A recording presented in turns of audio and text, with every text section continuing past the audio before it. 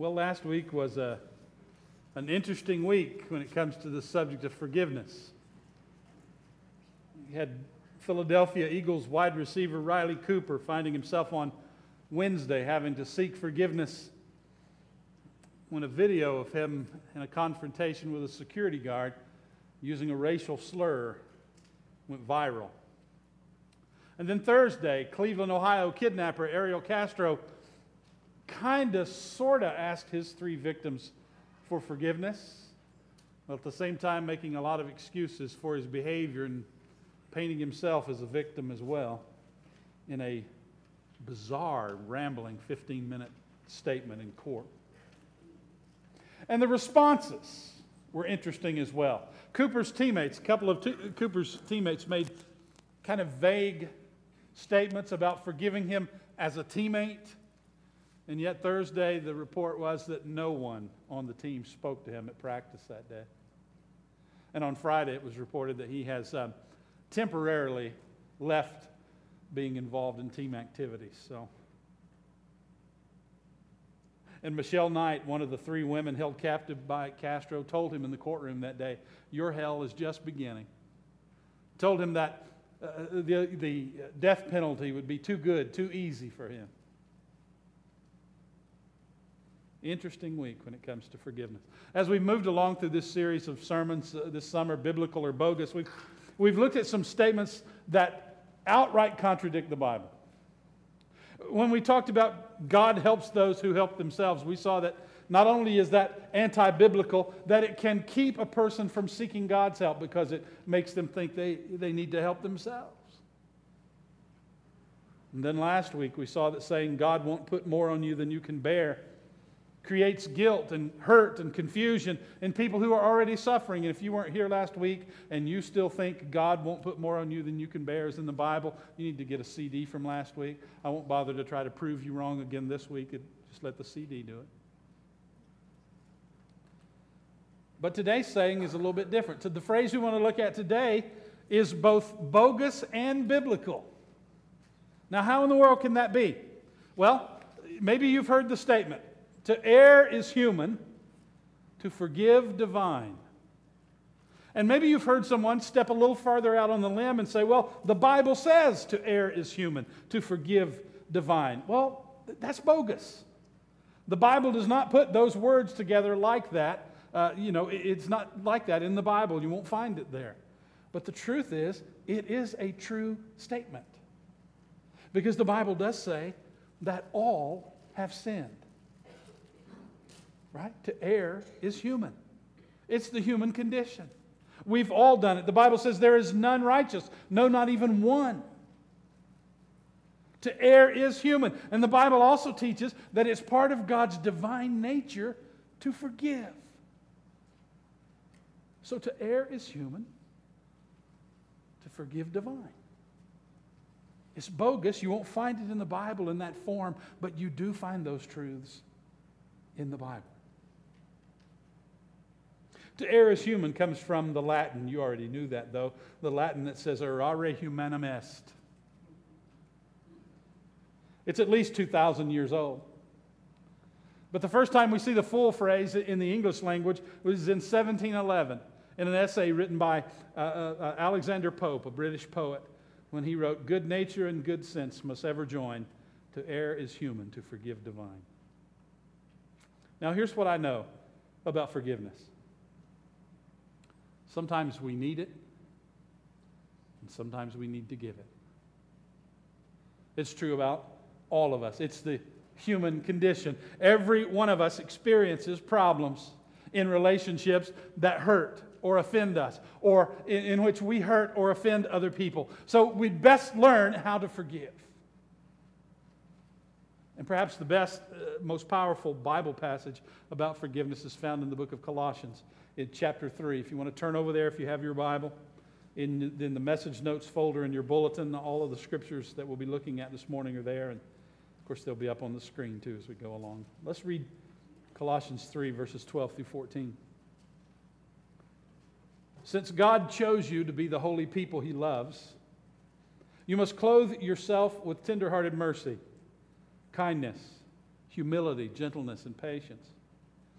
Make allowance for each other's faults and forgive half the people who offend you. Forgive 2 out of 3 of the people who offend you. Forgive anyone who offends you. Remember, the Lord forgave you, so you must forgive others. Above all, clothe yourselves with love, which binds us all together in perfect harmony. The message of the Bible, folks, is that God loves us and forgives us. It's a free gift. It's part of His nature. It's who He is.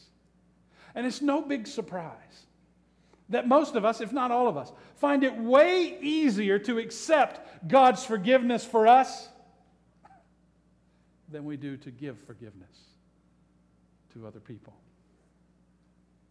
And yet, it's there. It's the standard there in verse 13. Make allowance for one another's faults and forgive anyone who offends you. Well, you don't know what they said to me. I don't see it. There's no asterisk. Right? There's no footnote. Forgive anyone who offends you unless they said what that person said to you. Forgive anyone who offends you unless they did what that person did to you. Unless they hurt you in the way that that person hurt you. It doesn't say that.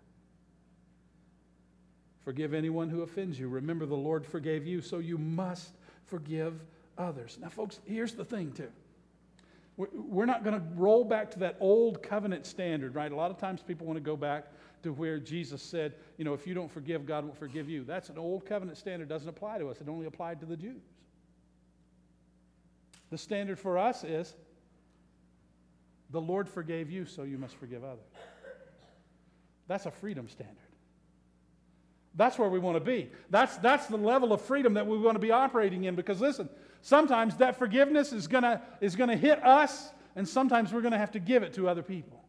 Because sometimes you need it, and sometimes you need to give it. Do you really want to find yourself in a place where you're not being forgiven by someone because they don't grasp this principle? Because they're not there at this standard? Because they want to hold something against you that God doesn't hold against you. So how do we get there? Well, in our time today, and we're going to move hopefully quickly through this, I want to help us get there. I want us to see several important principles about forgiveness that I think can bring liberty and freedom today, right now. I mean, in the next few minutes. There are people in this room who are here by divine appointment. God has you here.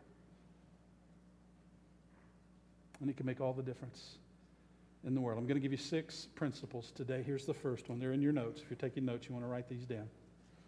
Number 1, forgiveness is a decision, not a feeling. It's a decision. Go ahead and tell me who it is. Who is that person who has hurt you so deeply that you say, I can't forgive them? Can't forgive what they did. Ex-spouse? An old boss? Maybe you came from an abusive family. Maybe we're talking about a mom, a dad, a brother, or sister. A coworker, former teacher. It doesn't matter.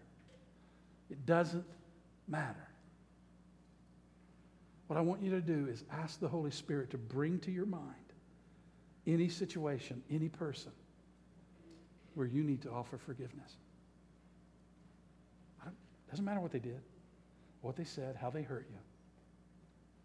Just ask the Holy Spirit to bring them to your mind. And for many of us, our first thought is, well, I don't want to forgive them. I don't feel like forgiving them. Well, of course you don't. That's understandable in a lot of cases. But let's just make sure when we say that we know that God's direction for us to forgive those who sin against us is not based on whether or not we feel like it.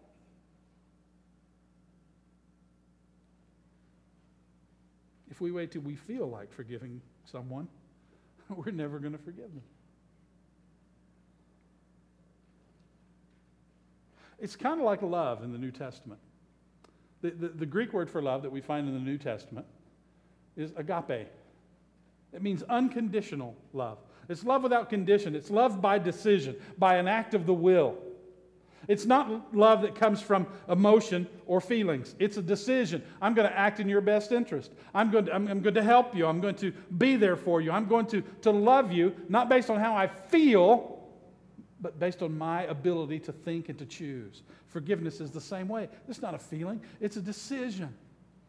Listen, a follower of Jesus Christ ought to be maturing beyond being led around by your feelings. Because if you let your emotions and your feelings drag you around, you're going to be like, your life is going to be like this. It's going to be the wildest roller coaster you've ever been on. And when you feel good, man, nobody can top you. There's nothing higher. And when you feel bad, you can't plunge any lower. But what a miserable way to live. You know those people, don't you? It's drama of the week. It's crisis of the week. They bounce along from one bad, terrible thing happening in their life to the next because they're led around by their emotions. We have an opportunity to either be a thermometer or a thermostat. What's the difference? A thermometer just reflects the temperature in the room. Whatever the temperature in the room is, that's what shows up on the thermometer. But a thermostat controls the temperature, doesn't it? If it's too cold, it makes it warmer. If it's too warm, it makes it cooler. So we have a choice. We can just respond and react and to whatever goes on around us, or we can, with God's help, control our environment by how we respond. Now, the truth is, forgiveness isn't natural. That's why we're no good at it. What we're good at is holding grudges and revenge and violence and retribution. Forgiveness does not come naturally to us. That's why Paul doesn't say, watch me and how I forgive people and forgive people like that. That's why Paul doesn't say, watch Pastor Scott and how he forgives people and forgive people that way. Good Lord, don't do that. Okay? But you know what? I'm not going to watch you and how you forgive people and forgive people that way. That's not what Paul says. What Paul says is, look at Jesus and how he forgives. Because Jesus forgives people who aren't the slightest bit interested in being forgiven. He's on the cross, beaten to within an inch of his life, abused and degraded. And he looks out over the people that have done this to him and put him there. And what does he say? Father, destroy them. Burn them up. Just let the earth open up and swallow them. No, that's what you and me would say. No, Jesus says, Father, forgive them. They don't know what they're doing. Do you know that person that you won't forgive is probably not aware of everything you're holding against them? They may have an idea, but they don't remember it in detail like you do.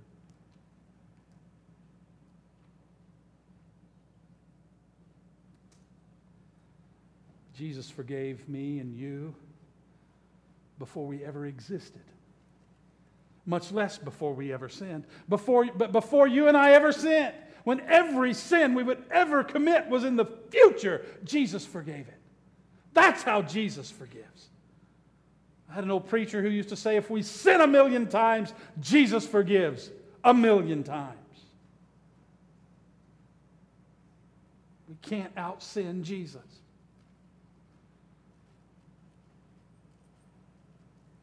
Can't out-sin his ability to forgive us. That's why I'm not called to forgive like you, and you're not called to forgive others like me. We are all called to forgive like Jesus. That's the standard. When John Wesley was a missionary in the early days of America, he met General James Oglethorpe, who was governor of Georgia. Their conversation turned to a man who was Oglethorpe's enemy. In fact, they hated each other.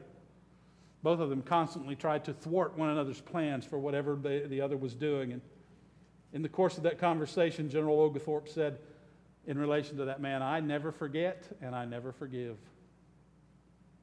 And John Wesley replied, "Then, sir, I hope you never sin." Let me tell you when you can afford to be unforgiving. When you never sin. When you never need forgiveness. Then you can afford to withhold forgiveness. But sometimes we need it. Sometimes we need to give it. And it's a decision that we make. It's not something that we feel. I'm not calling you today to get in an emotional place where you make a decision to forgive somebody. I'm telling you, you can make the decision in your mind and in your heart to extend forgiveness. Number 2, forgiveness is releasing, not forgetting.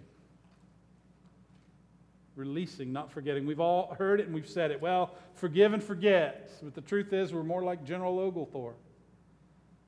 You know, the best we might be able to do is say, well, I'll forgive you, but I'm never going to forget. And what we really mean when we say that is, I'll say you're forgiven. I'll say I forgive you, but I'm going to remember it. In fact, every time your name comes up, every time I picture your face, every time I hear about you, I'm going to remind myself of what you've done. And if I don't rehash the specific details, then I'm going to turn the dirt over on how I felt when you did what you did, and I'm just going to relive it again and again. Oh, but I've forgiven you. No, you really haven't. Because that's not real forgiveness. For starters, it doesn't take any effort to forget something. Right? Forgetting is a passive process. Nobody ever went, I'm going to forget this right now. Okay, there it is, gone. It just doesn't happen that way. Things just kind of slip away from us, don't they? They fade from our memories with the passing of time. Telephone numbers, names, birthdays, PIN numbers. Isn't it funny how some men forget their wedding anniversary, but they can remember the score of the 1988 Super Bowl? Redskins beat the Broncos 42-10 in San Diego. Doug Williams was the MVP. You can look it up. I was married sometime in July 1987. You can look that up too. When you do, tell me. The older we get, they say, the more our memory goes. That's because there's more to forget. Think about it. That really is a good thing. Can you imagine having to keep everything that you've ever experienced or ever done in your head as a memory? Man, you talk about confused and cluttered. We'd be worse off then than we are now. It's just fascinating that we forget all these things, but we have crystal clear, 100% accurate, total recall when it comes to how another person hurt us or offended us. You ask me my cell phone number, you better give me a minute. Because I never call myself. Do you call yourself? That's weird if you do. If you call yourself and get your own voicemail, do you leave yourself a voicemail? And how do you reply to that voicemail? But I'm going to tell you something. I can remember every detail of an offensive comment somebody made to me 25, 30, 35 years ago, 40 years ago. I can remember where we were standing.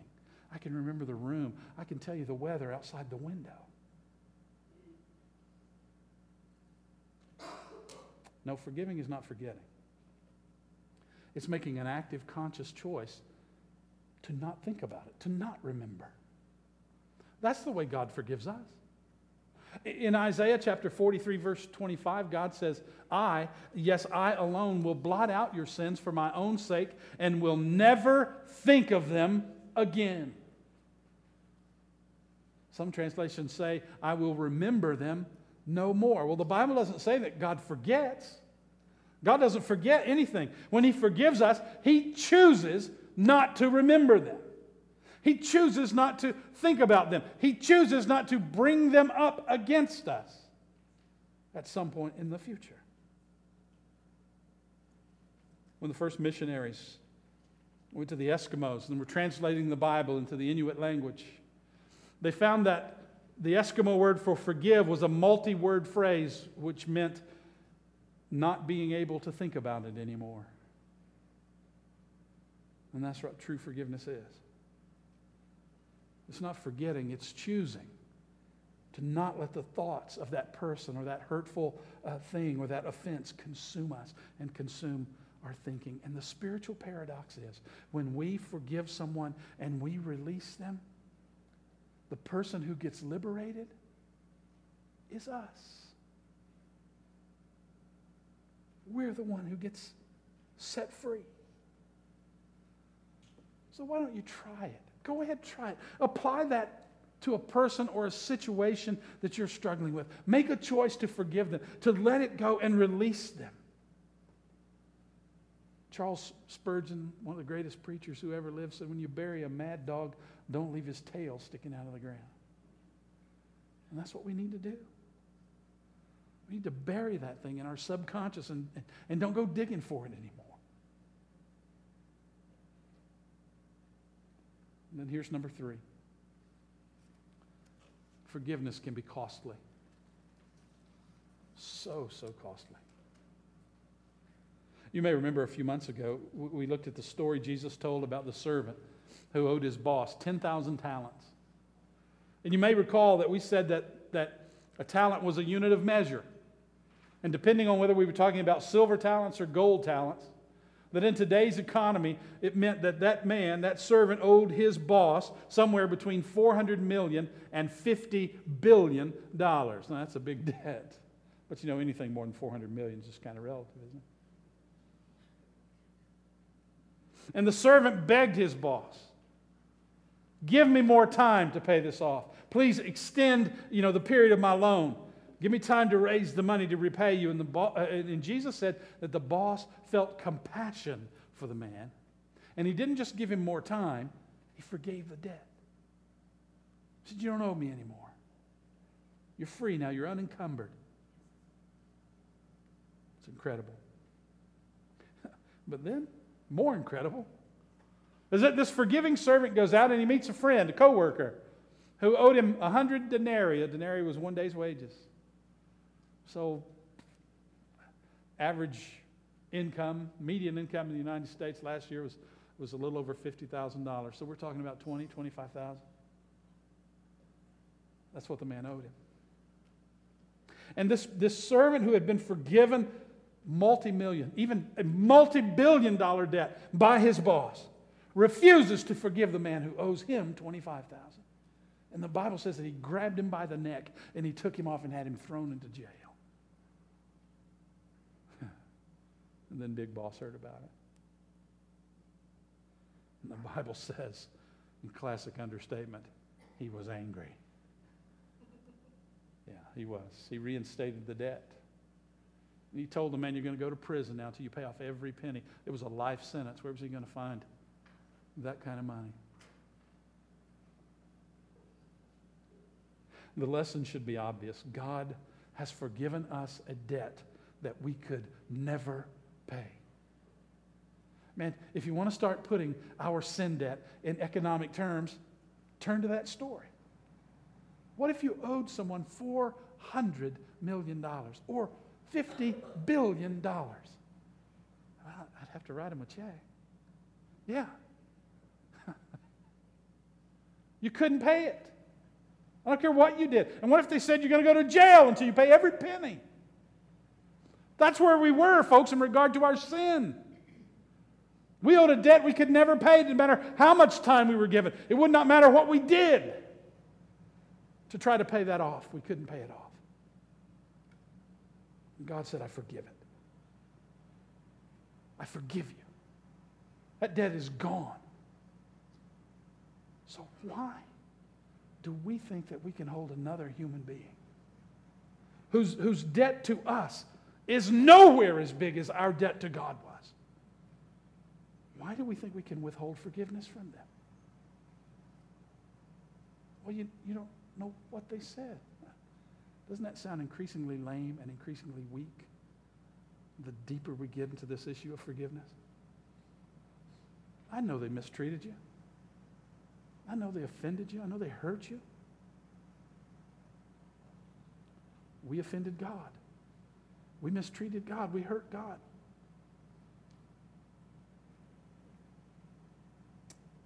And He forgave us. Forgiveness is costly. It doesn't seem right. We're the ones that were hurt. We're the ones that were offended. Why should it cost us something? Well, in that parable Jesus told, forgiveness cost the boss billions of dollars. God's forgiveness to us, it's free, but it was not cheap. Because to purchase that freedom, to purchase that forgiveness, Jesus paid with His blood and with His life. It always costs something to forgive. If you let me borrow $1,000, I will not be able to pay you back. So it's going to cost you $1,000 to forgive me. You see how it works? You let your buddy borrow lunch money, and he doesn't pay you back. It's going to cost you that lunch money to forgive. It always costs something to forgive, but the cost of not forgiving is much higher. You ever heard or said this? I don't get mad, I get even. It's human nature to seek revenge. Some people are so full of unforgiveness that they will use every opportunity to hurt people who have hurt them. Even in death, some people try to extract revenge. Here are two actual bequests from the wills of some people who wanted to get even. One woman stipulated in her will, quote, $1 from my estate be invested and the interest given to my husband as evidence of my estimate of his worth. That's rough. That is rough. But I don't know if this is any better. Another woman, why are these both women? Another woman left this directive in her will. To my estranged husband, I leave just enough money to enable him to buy a rope to hang himself.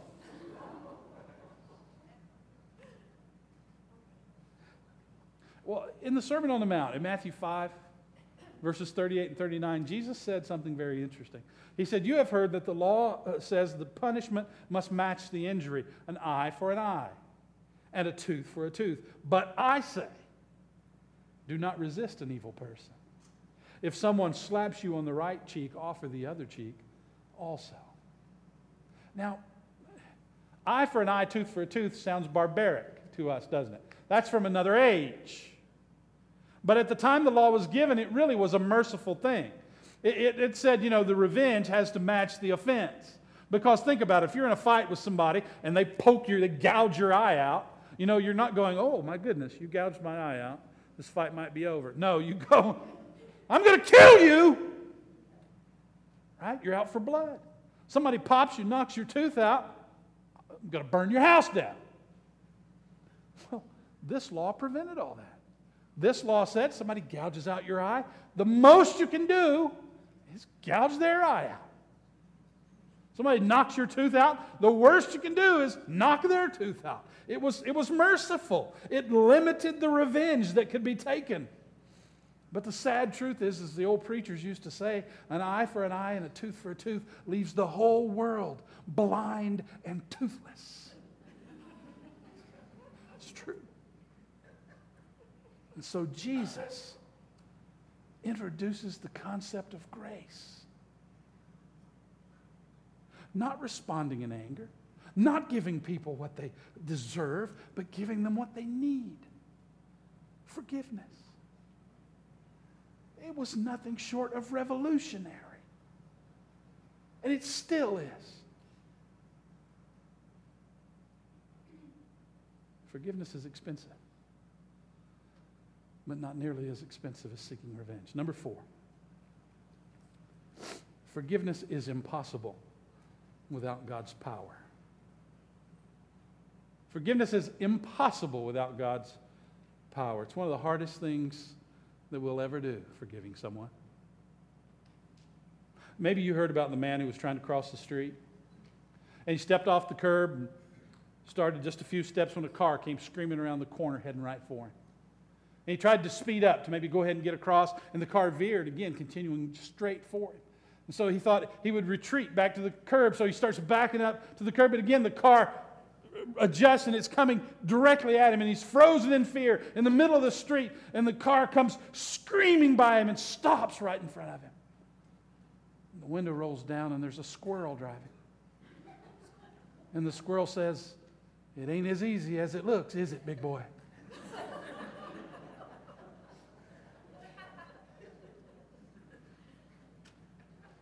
That's Run Crazy Squirrel.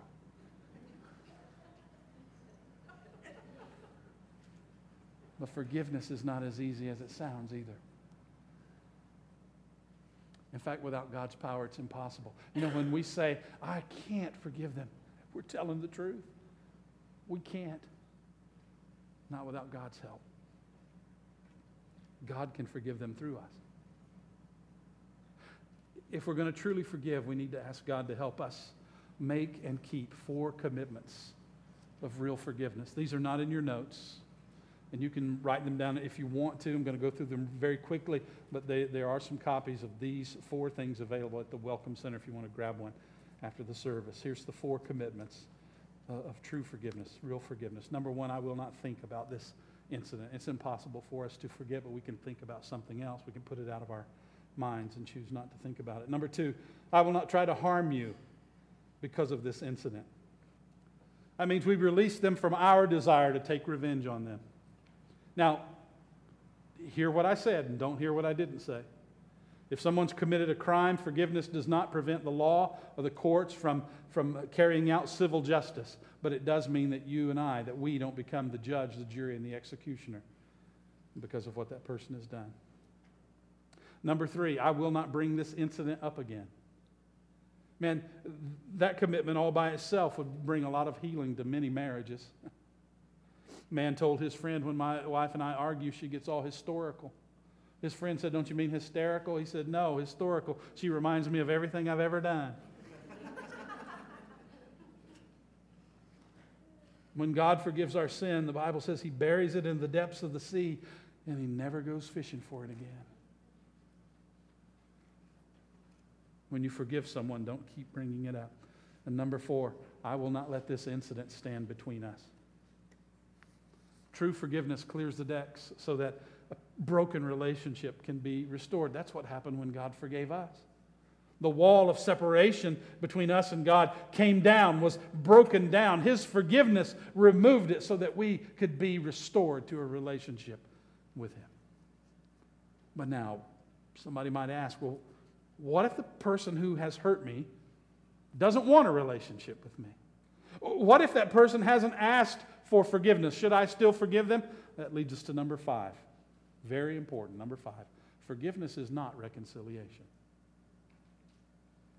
See, forgiveness is unilateral. It only takes one person. Reconciliation is bilateral. It takes 2 people. The one who offers grace and the one who accepts it. The Bible says, in a fascinating passage of Scripture in 2 Corinthians, that God is no longer holding the sins of men against them. Isn't that amazing? It's nothing short of stunning given our preoccupation with sin. Is this a sin, Pastor? Is that a sin? Is what that person did a sin, Pastor? How much of this can I do and not be sinning, Pastor? You won't believe how much I hear about that. And I want to take people directly to this verse and say, look, can you see this? God is no longer holding the sins of men against them. He's made a unilateral offer of forgiveness and grace to every person in the world just because He wants to, because He wants to be reconciled to us. But does that mean every person in the world is saved and that every person in the world accepts His grace? Unfortunately, no. Reconciliation with God occurs when we turn from our sin and accept His graceful offer of salvation. God doesn't require that we beat ourselves up or we prove ourselves worthy or we come crawling to Him on our hands and knees before He offers forgiveness. He just says, come, just as you are, and I forgive you. The most basic definition of grace is unmerited favor.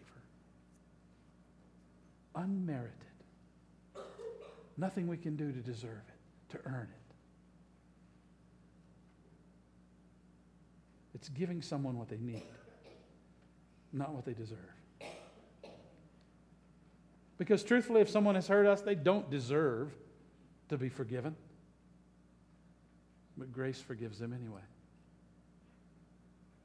We don't wait for them to come crawling to beg us for forgiveness. We make the choice, the decision, to unilaterally forgive them. Now, best case scenario is they accept our forgiveness and the relationship is reconciled.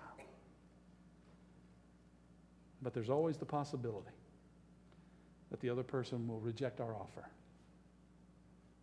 That they don't want our offer of forgiveness. If they do, then there can be no reconciliation, but we can be assured that we've done everything God has asked us to do.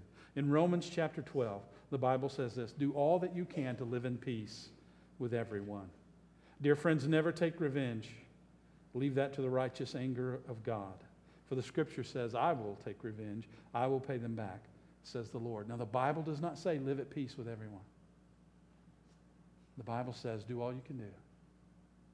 That's all you can do. There are some people who will reject reconciliation. They don't want to live in peace. If that's the case, you go ahead and forgive them and you move on. I read about an attorney who became a Christian and came under such conviction when he heard the message of forgiveness that he decided he would forgive long-term, long-standing debt that some clients owed him. And so he sat down and he wrote a letter explaining his decision and explaining the biblical basis for his decision, really somewhat witnessing to these clients. And he sent letters to 17 of his former clients. He sent the letters by registered mail. Of the 17 letters, 16 of them were returned unsigned for and undelivered. Now, you know why, don't you? For the same reason you don't open that bill, right? You don't open that notice. It gets accidentally thrown in the garbage, accidentally gets in with the old newspapers, because we don't want to see the bad news that's inside. These people assumed if they were getting a registered letter from an attorney, it must be because he was doing what? Suing them for their debt. So they never had an idea that the letters were good news, informing them that the debt was canceled. So they refused to sign. They had it sent back, returned to sender. Some of those clients later tried to pay part of their debt, and they were shocked to find out there was no debt. It had been canceled. They didn't owe anything. Other clients never paid, never showed their faces in that attorney's office again. And you know what? I bet they lived in fear every day when they went to their mailbox. I bet every knock on the door, I bet every strange person they saw, they thought, oh, I'm about to get served. Who knows for how long? They were never reconciled with the lawyer. And you know, a lot of people miss out on a relationship with God, and He has sent us a letter. He sent us a letter to let us know that our debt of sin is canceled. Some of us don't even bother to read it. They don't even open it.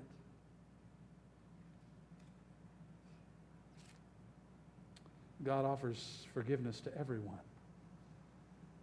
But reconciliation depends on accepting His grace.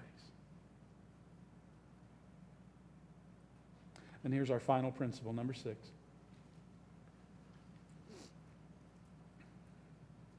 Forgiveness heals the one who forgives.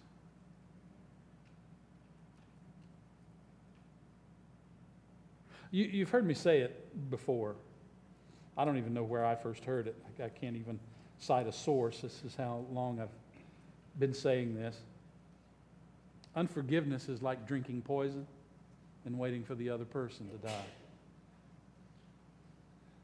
A variation on that, I heard someone say, unforgiveness is us building a prison, and only when it's too late, only when the last block is laid, only when the iron door swings closed, realizing that the prisoner is us.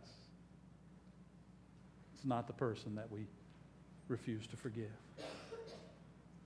We only hurt ourselves when we refuse to forgive. We're the ones who can't sleep.